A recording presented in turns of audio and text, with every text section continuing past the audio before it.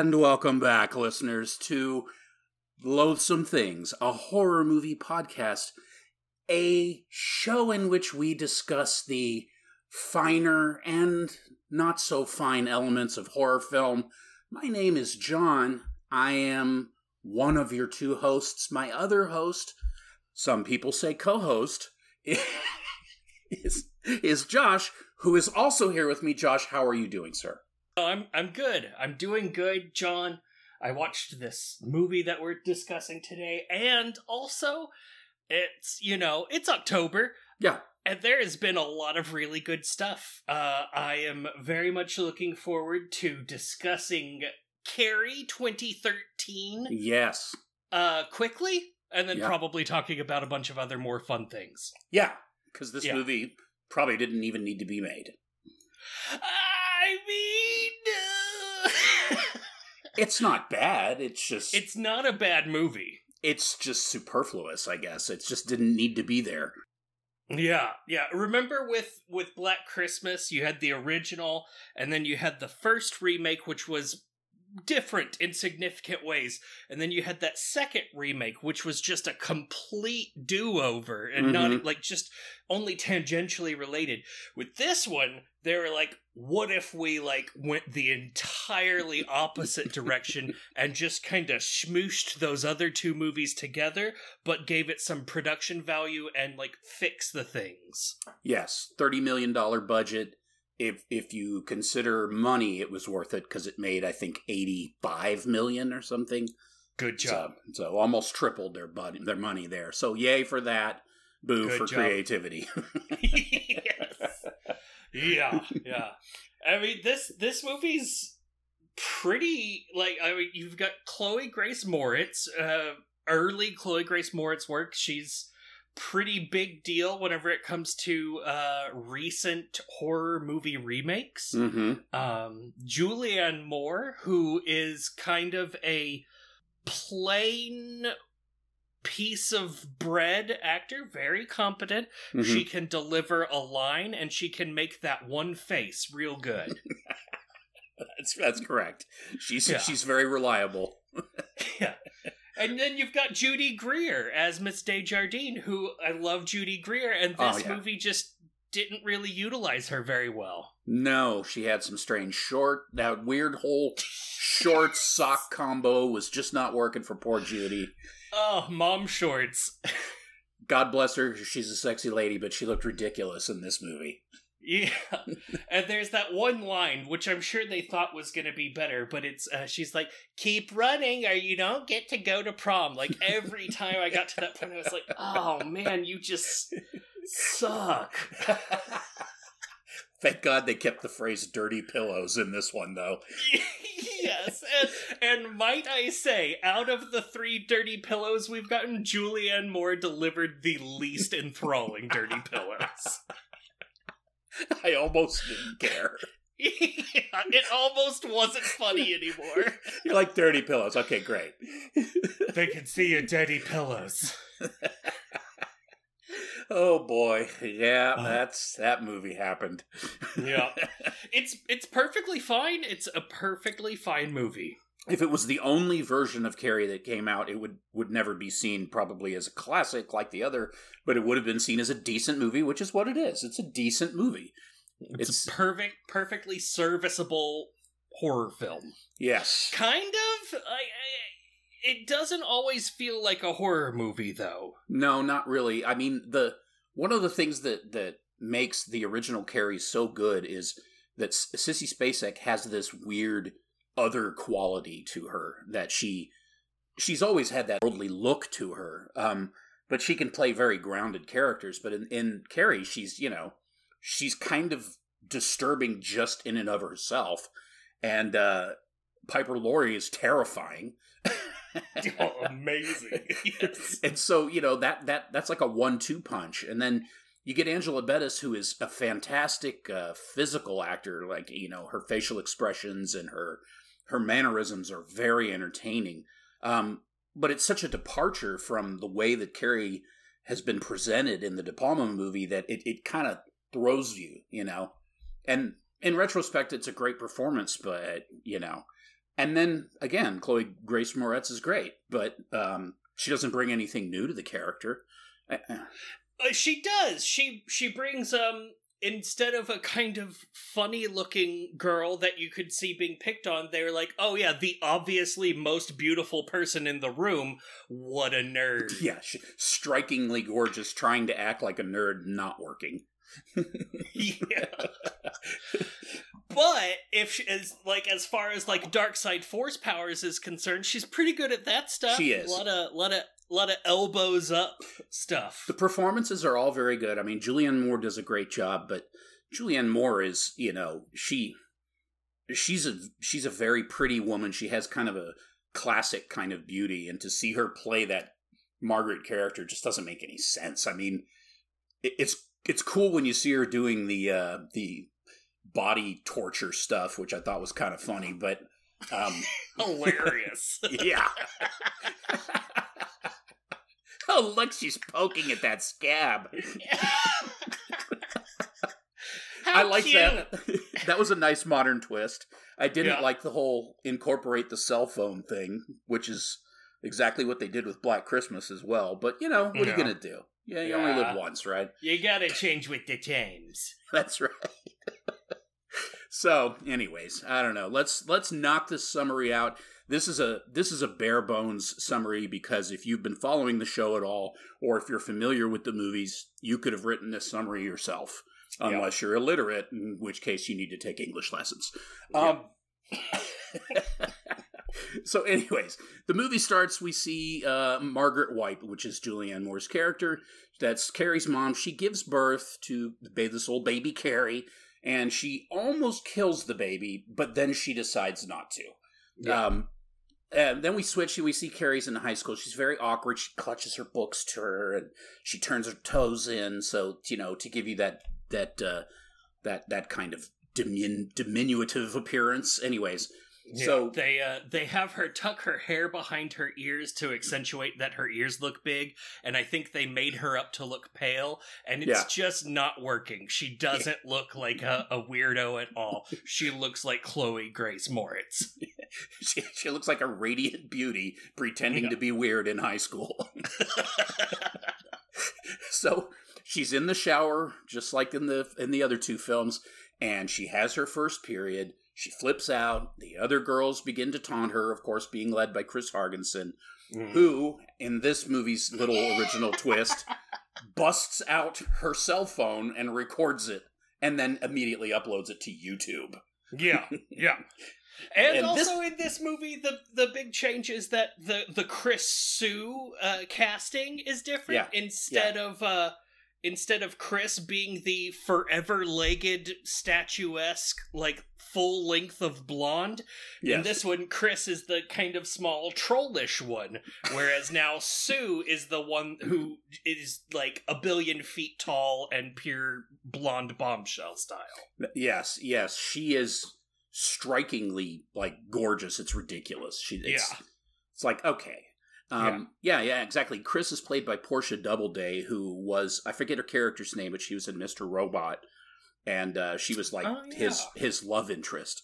And in this, she looks I had to look her up because she just was younger, and so it kind of threw me. Plus, I think her hair is darker in this, but she just has a different kind of almost trollish presentation. So, which is kind of a cool idea because it makes her seem more of kind of you understand why she's so mean because she's jealous because she doesn't look as good as the other girls. I guess so. But I don't know. I don't think that was really the intention. Anyways, so she's a total bitch, just like Chris Hargensen has always been. Desjardins is not abused, as usual. She rescues Carrie from the girls, and, we get that whole bit, and they take her to the office. The principal gets her name wrong, that whole thing. We kind of get a hint that Carrie might have some abilities, all that fun stuff. Carrie gets sent home. Her mother tells her that she has sinned, that having a period is a sin, and Carrie challenges her and gets promptly sent to her prayer closet. The first sin was intercourse. That's right. She said, it's like, I don't remember that, but okay. She's so upset, Carrie, that she cracks the door to the prayer closet with her mind. And then the crucifix starts bleeding. Yeah. Fuck yeah. Oh, it's on. Let's And go. Oh my God. Carrie starts looking into what the hell is this ability that she has. She's in the library checking out telekinesis, trying to learn about how to control her wonderful powers. In the meantime, Desjardins is reprimanding the girls, much like the other two movies, and telling them that they're going to get a hardcore detention, or they're going to get suspended and not be able to go to prom if they don't start being cool. Yeah. Chris is not down with that at all. Refuses to go along with this, and so she ends up in the principal's office, and the principal calls her out. The issue of her phone comes up, and she refuses to show them the phone. So she's promptly suspended and will not be going to prom, at least not officially. She'll be going, and meanwhile, 9-foot-tall blonde, originally from South Africa, I believe, Sue, feels bad, and that was a little bit different in this movie. Is that Sue is much quicker to come around and much more actually believable as. Mm-hmm. At least in her performance as someone who feels bad. So she has this great idea that her boyfriend Tommy should take Carrie to the prom, which, Carrie likes him anyway. So she accepts. That whole thing goes down, and then Carrie's back home. She's making her dress, being berated by her mother. And when her mother is continuously badgering her and giving her all this crap about the devil and, just all this nonsense that Carrie's not buying because Carrie doesn't interpret God in the way that her mother does. Mm-hmm. She gets sick of her mother, basically, and brain fucks her into the closet. Jesus. Yeah, that is a very good description. So Margaret is in the prayer closet, and Carrie is now the fruit of the devil, according to her mother. Chris has this brilliant idea, what could go wrong, to get her revenge on Carrie, who had nothing to do with any of this, and basically gets her boyfriend Billy Nolan to help her by they go to a pig farm, of course, kill a pig in a ridiculously over dramatic scene, and take its blood. So we switch to prom night. Margaret is still trying to stop Carrie. They're having a little bit of this back and forth. Carrie's getting stressed out because Tommy's going to show up at any moment. Once again, brain fucks her mom back into the prayer closet and puts on a record on the old phonograph and has it cranked up. It's like old George Beverly Shea hymns. It's terrible. It's very painful.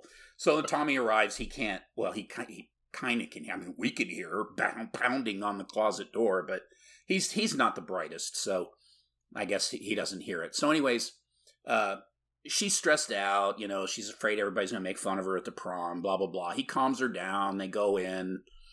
It's the whole deal.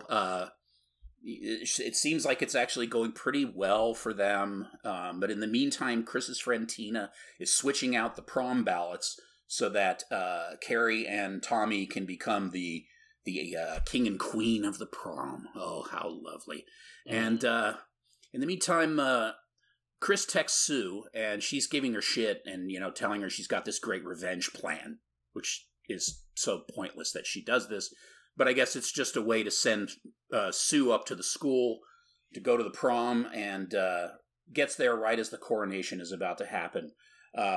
Billy Nolan, now they're backstage. They've got the bucket up there. Billy Nolan is telling Chris, shut your fucking mouth about this because it's illegal as hell, and we don't need an assault charge, which would turn out to be, probably a murder charge if they survived. A little bit. Sue sees the bucket as the coronation thing is taking place. She's trying to warn people, but Desjardins already thinks that the whole get Tommy to take Carrie to the prom thing was a load of bullshit already, so she's not buying it, and she basically manhandles Sue out the door. Just in time for the blood bucket to come down, soak Carrie, and then up on the video screens, up like megachurch style, there's a couple of video screens with the YouTube video of the traumatizing shower scene for Carrie, and everybody's laughing, or at least a lot of people are laughing. She freaks the fuck out. Desjardins tries to, get up there to try to intervene, and she physically brain fucks her away. Mm-hmm. And Tommy, once again, killed by the world's most dangerous bucket. The most vicious bucket in movie history.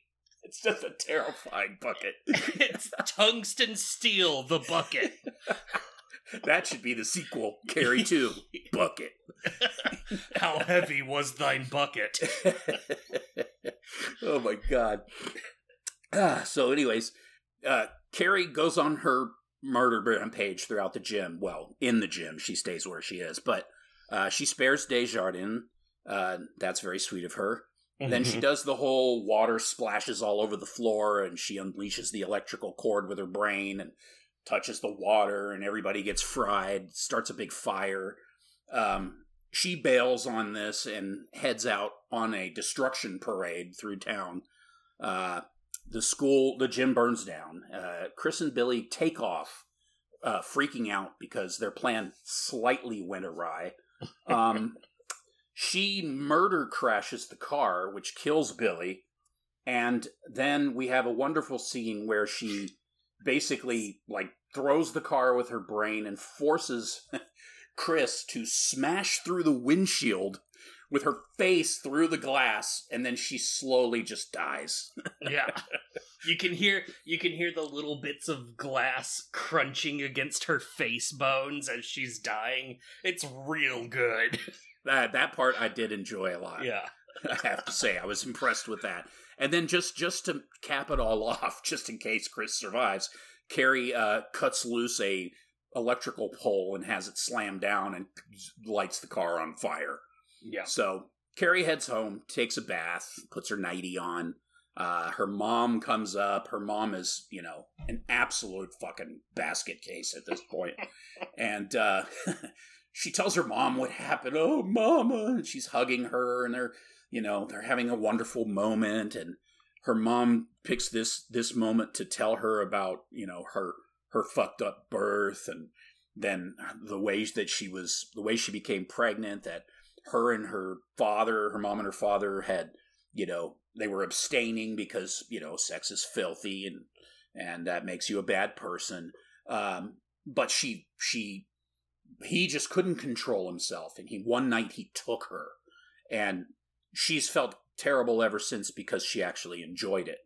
And so that's why she wanted to kill, the product of that boning. And so then they have a fake prayer. She has a little fake prayer. Let's pray, Carrie. And then she does the Lord's Prayer? I forget what it was that she... Something like that. And then it's a Metallica song, I think. Yeah, and at the crucial moment, she plunges the knife into Carrie's back because devil. Yeah. Carrie stops her mother from getting more stabby, does the whole kitchen tool murder, and then summons a giant rock shower to crush the house, which apparently is much more in line with the book. Great, who cares? Yeah. Sue arrives, and Carrie almost kills her, but then realizes that she's pregnant. And so she last second saves Sue by brain fucking her out the door as the house comes down on top. We cut to Sue, who is recounting her story in court. That's right, it's a legal drama. And then she goes to the gravesite, and somebody has painted Carrie White burns in hell on the gravestone. She leaves some white roses. Aw. And when she's leaving, the headstone cracks, and we hear Carrie screaming. Movie over. Yeah. It's That's a movie. Yep. It's weird how technically proficient the movie is. Yeah. And yet just so flat and lifeless. Yeah, it really is. It has no... There's just nothing that gives it that edge that it really needs to have. If you're going to remake, a movie like the original Carrie, you got to bring something new to the table. I mean, even King was like, why are you remaking this? And yeah. And could you please put Lindsay Lohan in the starring role? Yeah, I know. He was like, why would you remake that? Also, now I'm going to say something a little bit creepy. And even Sissy Spacek was like, I would love to see what she would do with this role. Yeah. Like, really? Because I couldn't care less. Yeah, I could see her playing a fantastic Margaret White right about now. Oh, yeah, she would be. Oh, that would be great. Yeah. And Margaret White. Yes. So. Yeah, it's, go ahead. It's just kind of bleh. Yeah. Yeah. Yeah. I mean, it is good. It is good. Like, there's nothing wrong with it. But it just, I don't know. It's what I feel like people think they want when they think that they want a remake of a movie. Mm-hmm. Like, it really seems what Kimberly Pierce, the director, did was she, like, fixed everything that was wrong with the other two movies. She was like, I'm gonna fix this and make it right. I'm gonna fix this and make it right. I'm gonna iron this out. And she also did some cool things. She gave Chris and Sue and Carrie more agency than they had in the previous two films. They're much more fully realized characters that are more in control of their situations. That's true. And that was really cool. Like I said, with Carrie, whenever she's doing her mind powers, she's like full blown going like witch or Jedi style, and it's obvious that like she's the badass doing the shit. But then they just make some really strange choices in here. There's this whole scene between Chris and her friend where it's like almost a girl scene, but then it isn't. Yeah. And then they're uploading the video, but then they're talking about it like they're filling out a dating profile. They're like, favorite drink? Bloody Mary. And then they keep going with that thing, but they're just uploading a video to YouTube and not typing any of this out. It doesn't make sense. It really doesn't make any sense. Kimberly Pierce made, she's best known for making Boys Don't Cry. She hasn't made a lot of feature films, actually, but this was the last one. She's a skilled filmmaker, I mean, she's got the technical skills. I think, with this material, she just unfortunately just didn't. She didn't take away, but she didn't add anything either. Not much, let's say. Yeah, they added gore, and that was cool. That's true.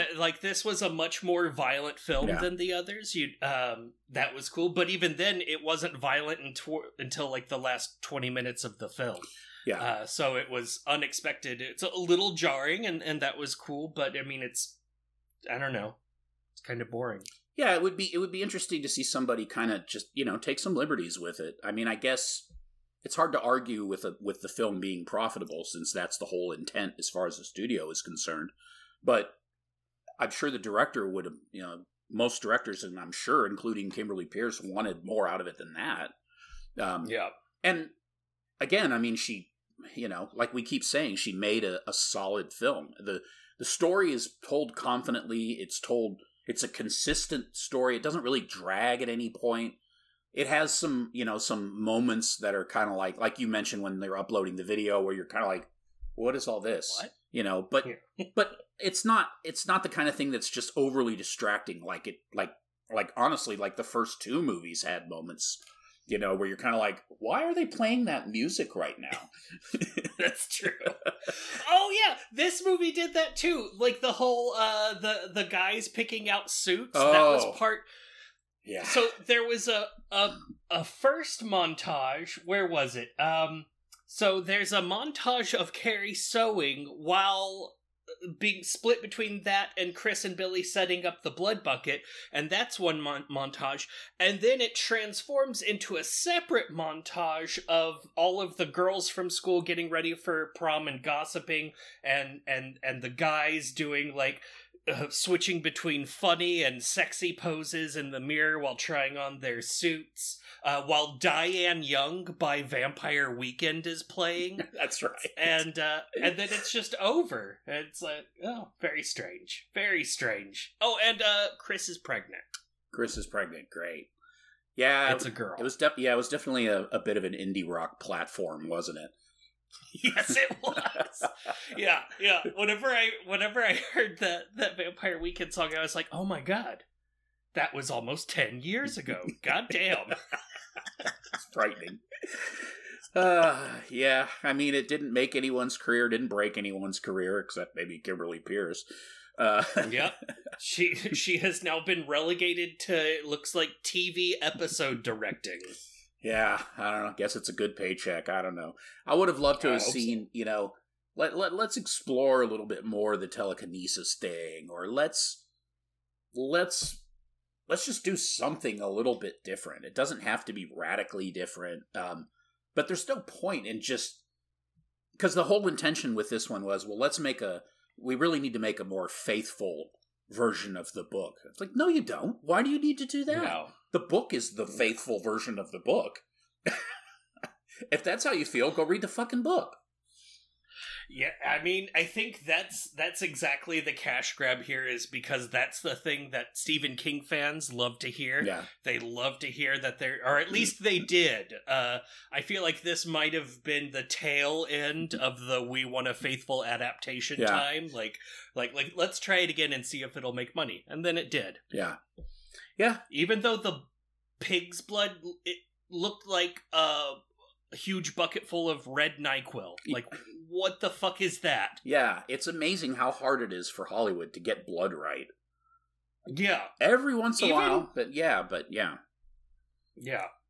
It's surprising how much less it looked like blood than the made-for-TV movie from, 10 years earlier. I think they always go too far on the red part. I think they need to put more darker red, they need to add black to it almost. Because, in the black and white movies, they used Bosco, they used chocolate syrup, which actually looked more realistic than the paint-like blood that went through the whole 60s and 70s. And then they figured I love 60s and 70s paint blood, though. That is always great. It's great. Whenever it comes out and it's bright red pastel. Yes. This is so good. It's like really red strawberry milk. Yes. Oh my god, yeah, that is pretty good. Well, then they discovered, we can take corn syrup and just add red food coloring, but most movie sets are so heavily lit that the light will cut right through that stuff, and it just makes it look fake as fuck. Yeah, it looks like, ooh, look, their popsicle is melting. Ooh, what is that, cherry? Oh, man, I hope nobody makes any more of these, because we're going to have to review those, too. Oh, no more Carries. Or at least if you do a Carrie, do something new. I mean, I get the impulse. I feel like Kimberly Pierce's impulse with this was, I'm going to make the most technically perfect version of Carrie. And I feel like that's what she was going for, and maybe she achieved it. And, I mean, everyone did a really good job. It's just missing a fullness element. Yeah, it's like a docudrama of the book, basically. Yeah. Not a lot of style, not a lot of flair, very competently done. And that's it. Forgettable. Nobody's going to be talking about this movie except us for any length of time. And it's just going to get, I don't know, it's just a way to make more money, I guess. That's it. Yeah. Which, that means nothing to us. I mean, we don't give a shit. Yeah. I'm glad you made your money, and hopefully you'll put it into something else that was actually, a crowd pleaser. I guess this was a crowd pleaser too, because it made a lot of money. All that money is gone now, or hocked away in something. Yeah, it's already been spent on the things that we also didn't enjoy as much. That's true. Some sequel of some sort. Yeah. Let's see. So this movie gave us a little bit more focus on Margaret. We got a little kind of bit more of her perspective on things. Mhm. Not a whole lot. I'm trying to think of there's whenever she's going crazy at the prom and the blood's on her, they did a good job with the blood on her bit of it. Mhm. And I really like that it starts out with 2 clear eyes and then one of her eyes goes full-blown bloodshot. Mhm. And you see the other one. Like, that was a really cool effect. Yeah. There are lots of little, like, really good, well executed bits in here. It just doesn't stitch together all nice. Yeah. Well, every time I watch it, I'm like, oh yeah, this is actually pretty good. And then after it's done, I'm like, it's okay. I mean, Yeah. I don't care. You know? Yeah, that ending is a great example. It makes more sense for them to say, burns in hell on her gravestone than on a for sale sign that was stuck in the middle of rubble. Yeah. Exactly. Yeah. But then again, that was a dream sequence, so I guess that's fine. Yeah. At least they avoided the endless, meaningless cop scenes. Oh god, yeah. But just that one out of nowhere courthouse scene. What the fuck? Every time I got to that, I was like, "Oh, is this showing that there's a new sequence of the movie?" No. Nope. No, we just she is in a courthouse. There's that one vaguely familiar actor man who is the judge, and he's like, "Well, are you sure about that?" She's like, "I think I would be sure. Everyone I knew died that night." Oh God, that's a whole set piece that didn't need to be there. Yeah. But, it's whatever. Okay. Yeah. So it's I mean it is what it is. I'm glad we covered all 3 of them. It's interesting to see the way that story has not changed over time, I guess. Yeah. People's perception of it, I guess, hasn't really changed too much. At least according to Hollywood. Yeah, it's become a much more familiar story now. We've got way more stories like it, You see a movie and the plot is, hey, there's a nerdy kid that gets picked on at school, but maybe they have a power. Like, that's way more of a thing now than it was then. That's true. You're immediately saying, oh, and then she's probably going to go all Carrie on them. Mm-hmm. Yeah. It's an archetype now. So, yeah. I mean, I guess that's kind of the idea of the story, is the way he's, like we had discussed originally, where he's talking about gender roles and stuff, which is something that Stephen King really has a firm grasp on. Man, he can grasp that gender with 2 hands. There's one thing that guy understands. It's the differences between genders. Oh, God. Okay, so I gave this movie a 3.3 out of 5 loathsome things. That's almost exactly splitting the difference between the made-for-TV remake and the original. It's well put together. It flows well as a movie. If I weren't watching it back to back with the other 2, I probably wouldn't be as angry about it as I feel while I'm watching it. So it's good. It's a good way for younger generations to be introduced to the story. Yeah. It's a little bit more updated. That said, it's like 10 years out of date now. And I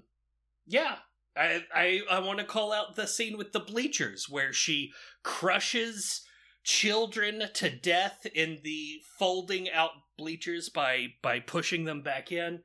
It's little moments like that made this movie shine. It's what boosted it up over a 3, which was just like right down the middle. I was like, okay, no. It's that, and that face through the windshield popped it up into a 3.3 out of 5 for me.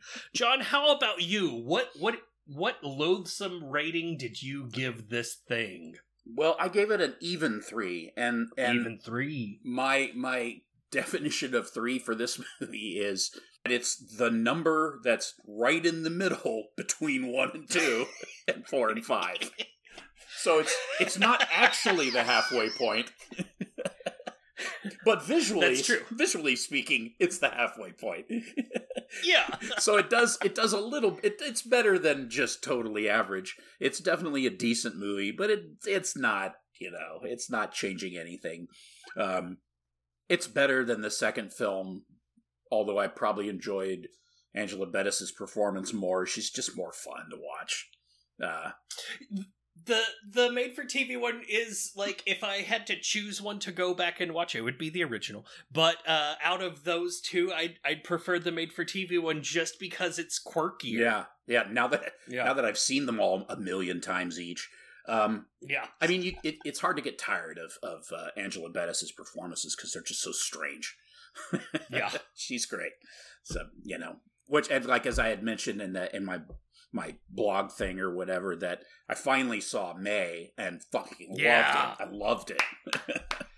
Fucking amazing. Yeah, after we recorded our episode for the made-for-TV movie, I went and I rewatched May, and Melanie rewatched it with me. That's like one of the few horror movies that she knew and loved before we met, and I knew and loved before we met.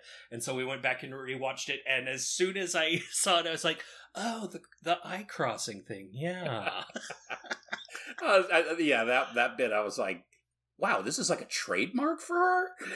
I guess so. It's like, wait, are we making fun of someone that has a physical abnormality? Are we enormous assholes? Or is she just good at doing that thing? Yeah. Oh, man. Yeah, no, that movie, that is a great movie. It's so cynical and dark. And it's legitimately funny. I mean, the performances are, like everybody really does a good job in that one. I love the way Jeremy Sisto was just so grounded and normal, and she's so not the kind of person that he would ever have anything to do with. So it's just so funny watching them together. They play it off so well too. It's great. I love he likes her because she's so weird, but then when she bites his lip and they're making out, and she's like, I thought you liked weird, and he's like, not that much. Yeah. Yeah. There's a great little Easter egg I caught in it whenever we were rewatching it. He works at a automotive shop, and the sign above it just says auto body, and I'm like, oh, there we go, self body. Oh, yeah, nice. Wow, yeah, interesting. Yeah, that's a great movie. You guys should definitely, if you haven't seen that one, you should check that one out for sure. Yeah. If you like the guy that plays Frank in the movie Donnie Darko, he makes a great appearance in this movie. And I didn't remember that being him. I was like, oh, it's him! Oh, yeah! Melanie actually was the one that pointed it out. She was like, look, that's him. That's Frank. That's Frank. I was like, yeah, let's go! Yeah, that's awesome. So, the casting of Bettis for that made-for-TV version, it really was a stroke of genius. And that she saves that movie from just being complete garbage. I can't imagine if they had just put some whoever in it, that could have been real bad. Oh, yeah. I mean, I guess at that point, the best scenes in the movie would be the police interviewing Sue. That would be the highlight of the film, if not for Angela Bettis. Oh, God. Yeah. Wow. Yeah, that's frightening. Yeah. So thunderbolts and lightning. So good casting there, and wow. And Lucky McKee needs to make some more horror movies. Yeah. Have you seen The Old Man? I have not seen The Old Man. That's true. That one is relatively recent. It's funny because every time I read about it, I'm like, wait, have I seen this one? But I don't think I have. It's not the one where the two friends are spying on him. That's a different movie, right? No. Old Man just came out, I want to say, probably 2 weeks ago. By the time this episode drops. Oh, okay. It's brand new. Oh, okay. No, I have not seen it. I know it's got the I forget that guy's name, but it's Stephen something. Lang. Is it Stephen Lang? No, Stephen Lang was in The Empty Man. It's some kind of Lang guy. I don't know. Yeah, I think you're right. Some kind of Lang guy. Did you? Yeah. You Old Ang? Did you see that one? You liked it? Yeah. I watched it and I didn't fully get it, and then I saw Lucky post on Twitter that it's a movie that was intended to be more enjoyable the second time you watch it. So I did watch it again, and sure enough, Kinda.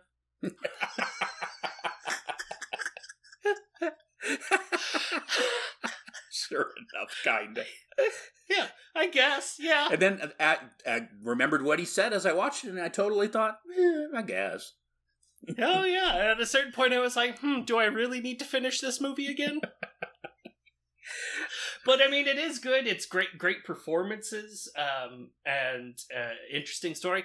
I wouldn't actually say it's a horror movie, though. It's really more of, like, I don't know. Thriller? One of those suspense. Yeah, oh, it more is Stephen Lang. suspense. I don't know who I was thinking of. The guy from Empty Man. The guy that's like the head of the cult. Stephen Root. Oh, Stephen Root. That's right. Yeah. Root. Yeah. See, this movie, when I read about Old Man, all I think of is that there was like a series of movies there for a while where there was the one where Lights Out. Yeah, Lights Out, where he's blind and the kids are Yeah. you know, it made me think of that immediately, but I don't know. Is it a lot like that? It's nothing like that. Oh, good. Okay, good. Yeah. Well, I mean, he is an old man and he lives in a house by himself, and near the beginning of the movie, a young man shows up.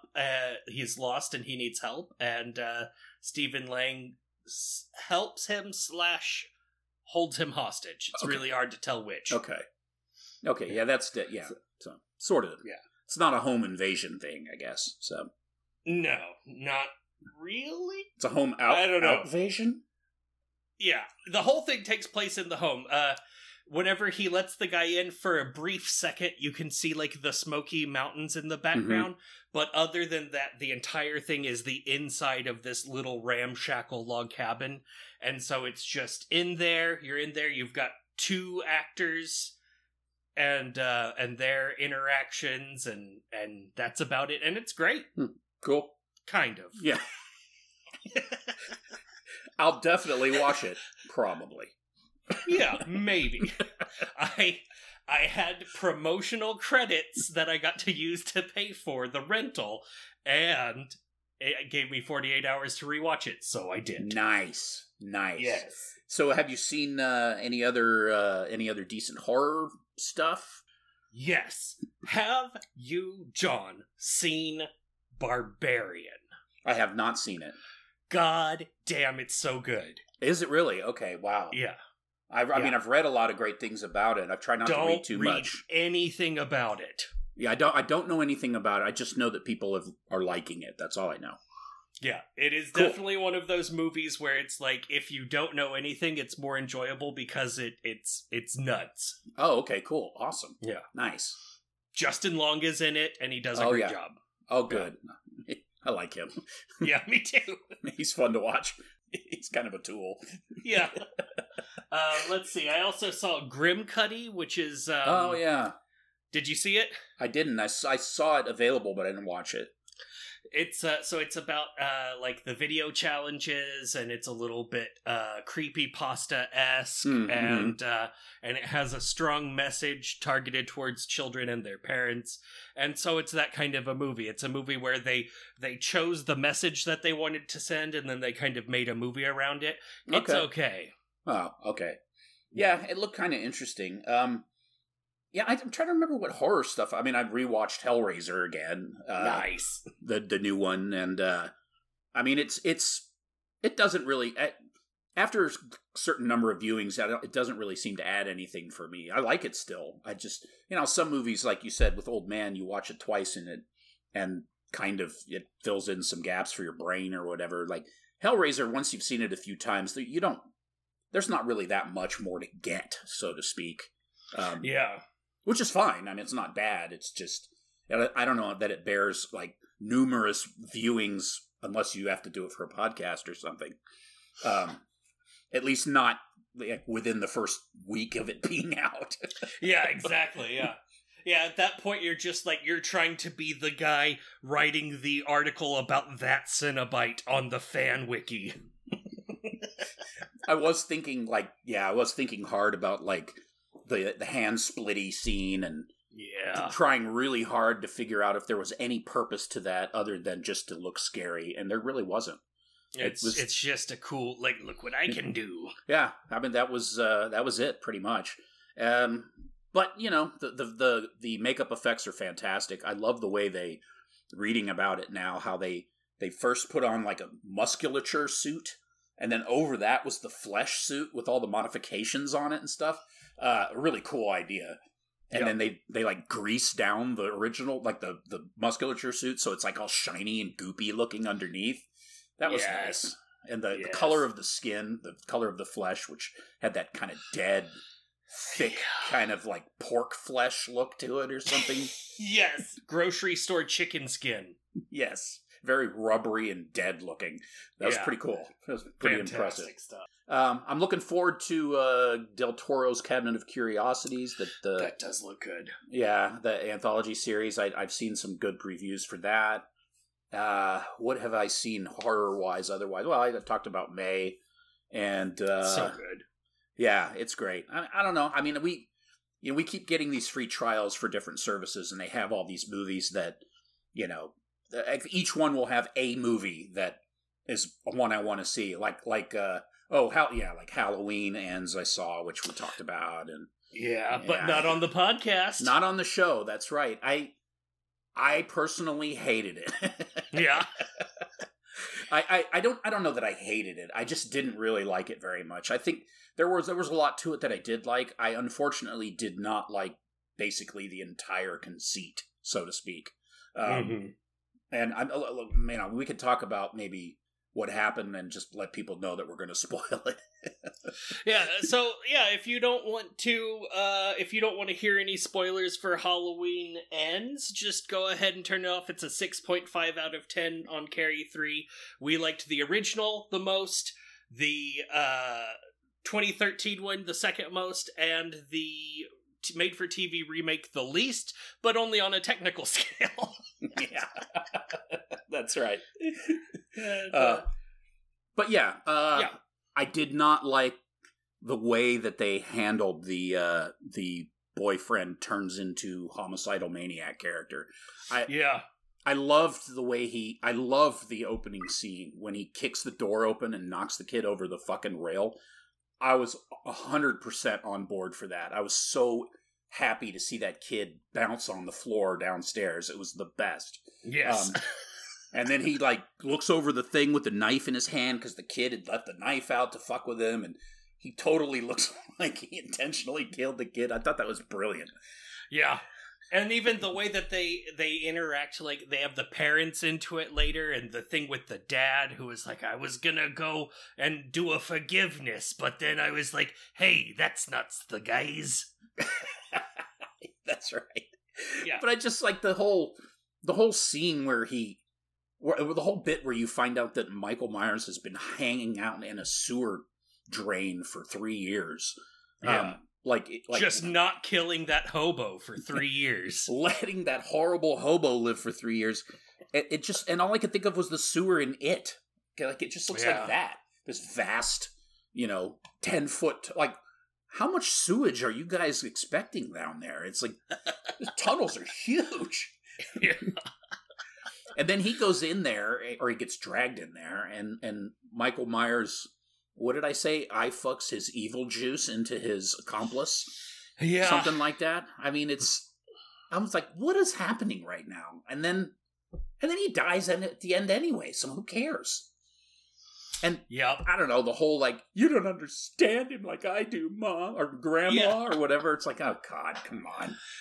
That for me was the hardest part about this one, was the dramatic departure in tone from their relationship in the first two movies to this one, where she's now decided that Michael Myers is missing, but she's gonna go ahead and live her best life anyway. No, we saw what kind of a person you've become. You've become a crazy house bunker woman, and that was when he was locked up and you knew where he was at any given time. It was very strange, but I enjoyed it because I have accepted Halloween.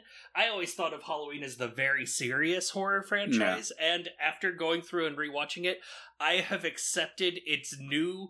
The 21st century versions of Halloween are very silly, and I'm on board for that. That's true, and I can agree with that. I mean, I definitely agree with it, but I agree with the sentiment that it's like, it's its own thing, really. Yeah. I think it was kind of pretentious of David Gordon Green to be like, we're totally going to reinvent, like, this is the real ending to this. It's like, dude, shut up. It's just, yours is just as dumb as part 4 with the terrible mask. Like, it's just made better, and, you had more money and whatever. Part 4 was fine. I thought it was a decent movie. It was by the numbers, that, like, at least they tried cool, new stuff with these 3 movies. They were all over the place. They were really all over the place. And that's one of the things I liked. I liked that in the second one, it was all about a community coming together to do something they love, which is kill a serial killer. And then this one, it's that same community has now torn itself apart in the absence of having a good monster to share. Yeah. But then, like, when it starts getting into the whole philosophical thing, like, we are the monster. It's like, shut the fuck up. Nobody, go fuck yourself. Nobody cares about that. Like, what are you going to start quoting Ayn Rand? Because calm down. Yes. Yeah, and she finishes her shittily written book and then just leaves the mask hanging out on the floor. Get the fuck out of here. Oh my god. It did have some good moments in it. I did like the overall aesthetic of the 3 films, and it's clear that David Gordon Green and Danny McBride are huge fans of the original. Oh yeah, and that does come through.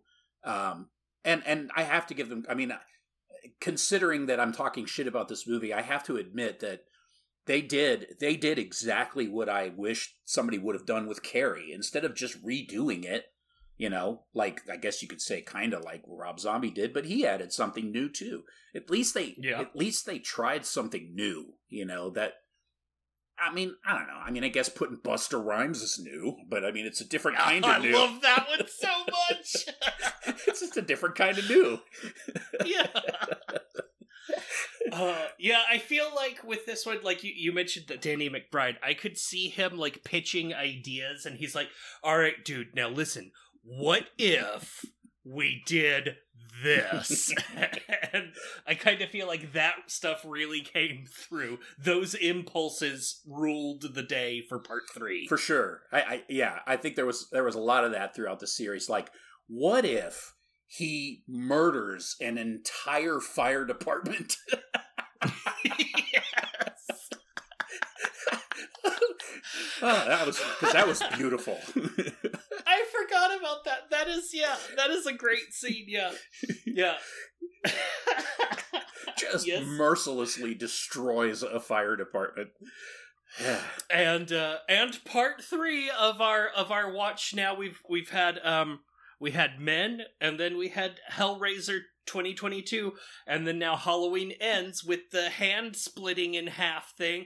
I saw it whenever she stabbed it through his hand and the blade was pointing away from his arm on the table. I was like, oh my god, here, it's coming, it's gonna happen again. Ooh, and then it did, and it was so good. Yeah. And then she just clobbers him with a refrigerator.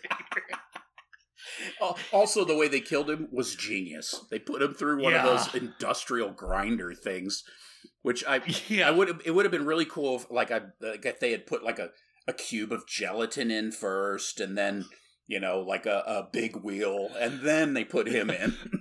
Yeah. Like, all right, now we're gonna try a ream of paper. Ooh, that goes nice. A box of donuts. Oh. The one cop left in the town's like, no. And now psychotic killer. That scene gave me intense anxiety because she's just hanging out at the top of this grinder, and I'm like, she's gonna fall in. Lady, you need to get away. Oh my god. No, don't. No, God, don't. Jesus Christ. So do you think that because I've read reviews that said that the door was left open for a sequel. Was there anything in that cried sequel might be coming, other than we all know a sequel's coming? But I mean, they ended it in the way that the original movie ended, with the like numerous shots of the locations that you saw in the film, except they're now empty, and except for the final shot with the mask, I guess. But yeah, how do you think that transitions into leaving the door open? So it opens the door for anyone can put on the mask and become Michael. Yeah.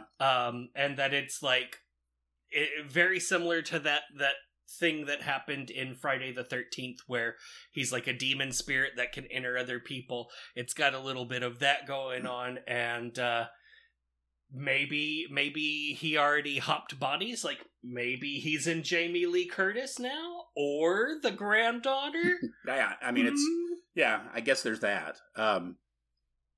Yeah, I don't know. It's weird. It's kind of tough because it's dumb. Yeah, the original idea is cool as long as it sticks to one movie, but then it's kind of like you say. It's cool that they made the rest of the movies after maybe the first couple, not quite so serious. Because honestly, where do you go with it? I mean, he's a cipher. He's just like an evil presence wearing a mask, and it's not even like he's wearing a mask. It's just that's just who he is this thing. So how many movies of that can you do? It's just not scary anymore. So you got to do something else with it. So yeah, you gotta switch it up and make it new and interesting, kind of like they didn't do with Carrie 2013. John, have you started watching or seen or anything The Midnight Club, the new series from Mike Flanagan? The new Mike Flanagan. I have not seen it. I will see it, but I just haven't watched it yet. Have you? It is. Yeah, I've seen it. It is great. Really? But it is not normal Mike Flanagan stuff. Is it? I mean, no, it was kind of made for teen audience. Is it very much that? Yes, it is.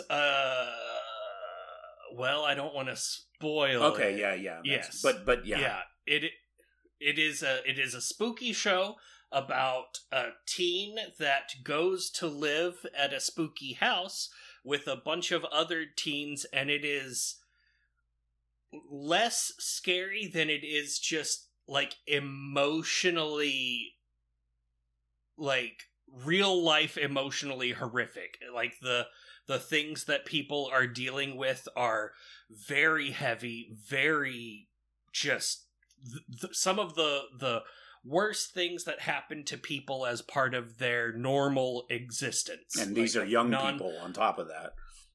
Yeah. It is crushing.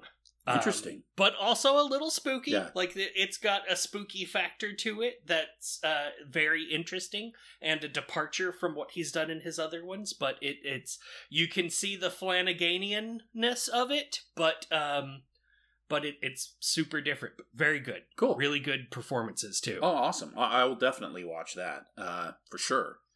It looks good. The trailer looked good. It's a pretty long trailer, so it kind of hints at some of the stuff that you're talking about.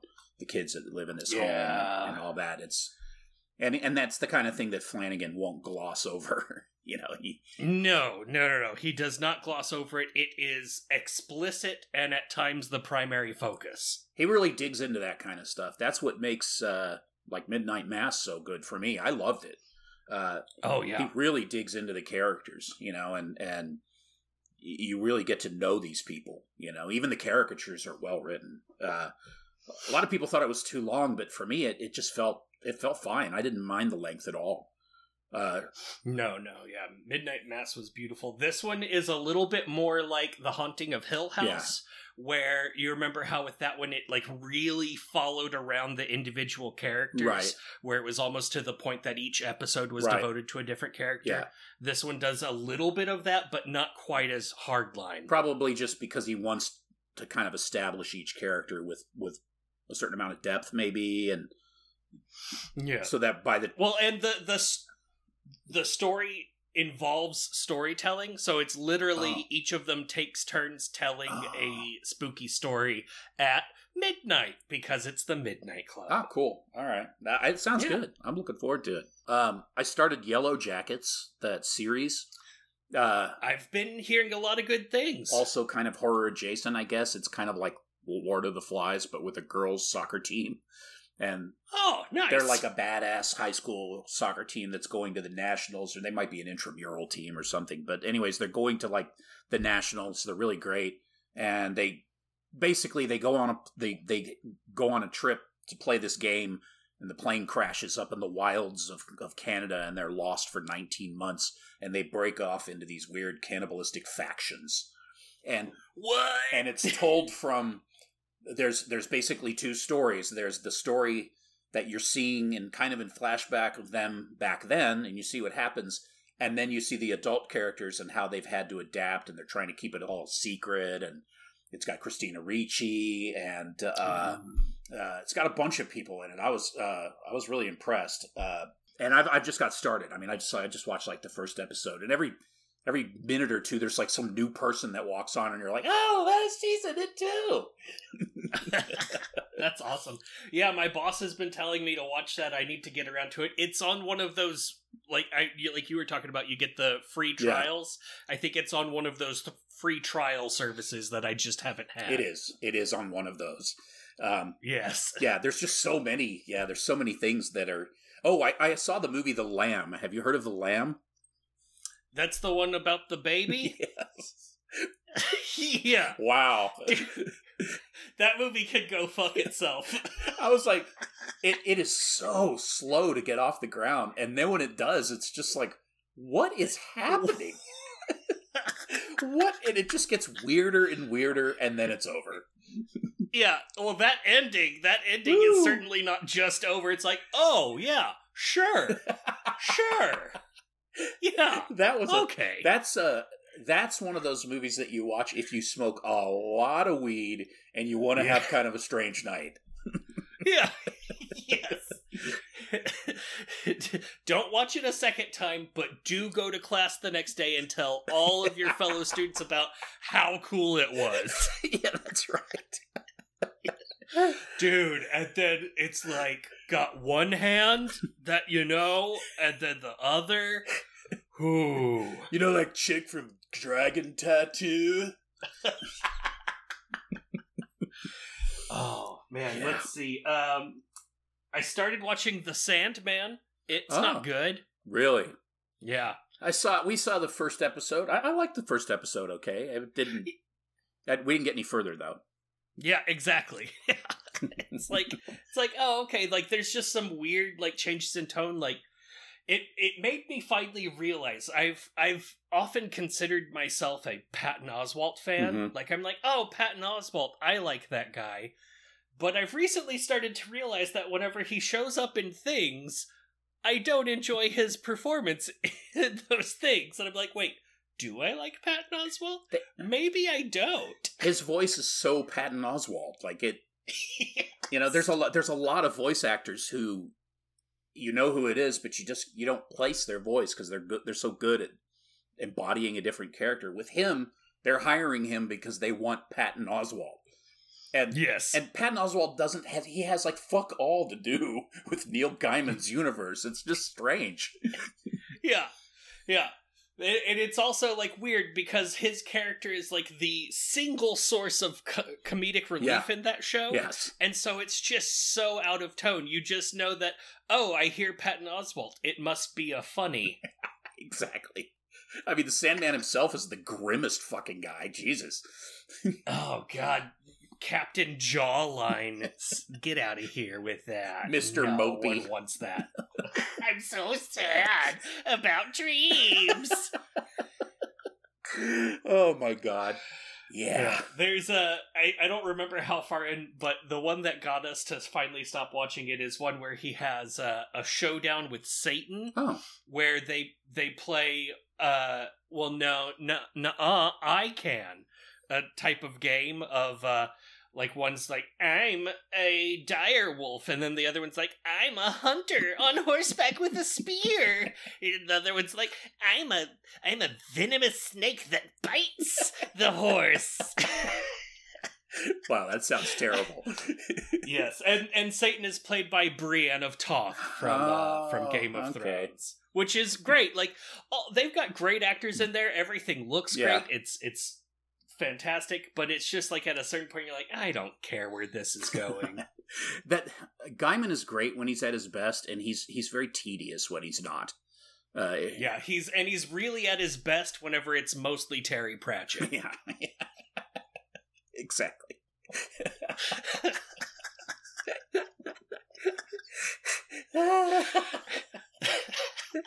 Oh my god, that's amazing. Yeah. So, I've actually, like, other than Good Omens, I've never found anything by Neil Gaiman that I enjoy. really? Which I haven't looked very hard. I listened to the audiobook version of American Gods because it was like a full cast thing, I think, if I remember. Had sound effects and stuff. That was cool. It was really good. The TV show's decent. I really liked American Gods. And then I tried to read one of his other books. I liked some of his comics originally, like the original Sandman comics. But I tried to read one of his other books, and I couldn't get off the ground with it. And then I listened to the audiobook version of, was it Neverwhere, I guess it's called? He reads it. And it's very stereotypical fantasy where, you know, you got some humdrum British guy who discovers that there's this secret underworld in London, and, you know, he somehow jumps from our world to their world, and, you know, he runs into people from his regular life and they don't recognize him anymore because now he's part of that world, and he's trying to get back and has all these wacky adventures. It's like, I've heard this story a million different ways, and it's very through the looking glass. Yeah, and it just doesn't, it's not bad. It's well written, but I just didn't care. It was like, I'm just going to finish it because I started it, but I didn't like it very much. Yeah, maybe I'm wrong for it, but that is a thing that usually instantly gets me to not want to read a book, is if it's that, and then they are transported to another realm where things are this way, and the whole reason we're doing that is so that we can explain to you how weird this is through the eyes of the main character. I'm like, I don't want that. I don't need that. Yeah, there were just all these interactions and all the double crosses and all the little quirky characters that just, I felt like I knew them all. And I, you know, without reading the book, I already knew who they all were. So yeah. I was like, okay, you've lost me there, dude. I'm sorry. Yeah, so Loathsome Things, on record as saying that Stephen King and Neil Gaiman, not good writers.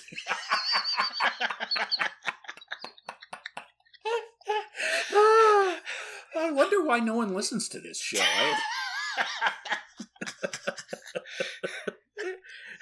Also, Rob Zombie, not popular with anyone. Oh my god. The Lord Zombie.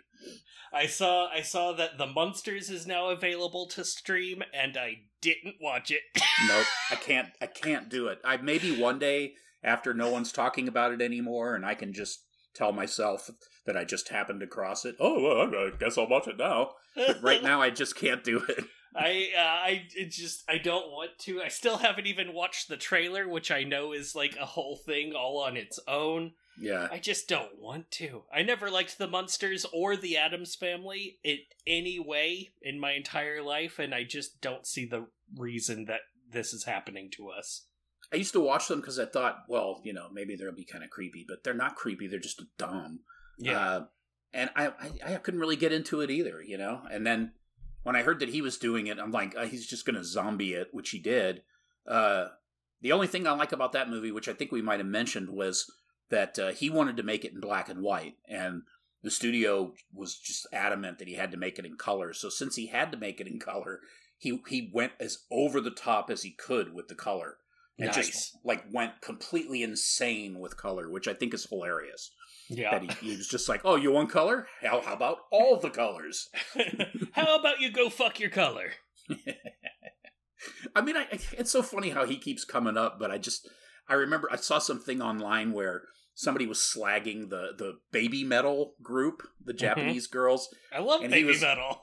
And his response was like, wow, yeah, that's pretty brave of you to say at home in front of your computer. What have you done? I was like, ooh, wow. You just got called out by Rob Zombie. I hope you've enjoyed our 3-episode series on Carrie, interjected with a little talk of Hellraiser back there on the previous episode, and we appreciate you Guy listening. Thanks, Guy. Yeah, and sorry y'all have to die.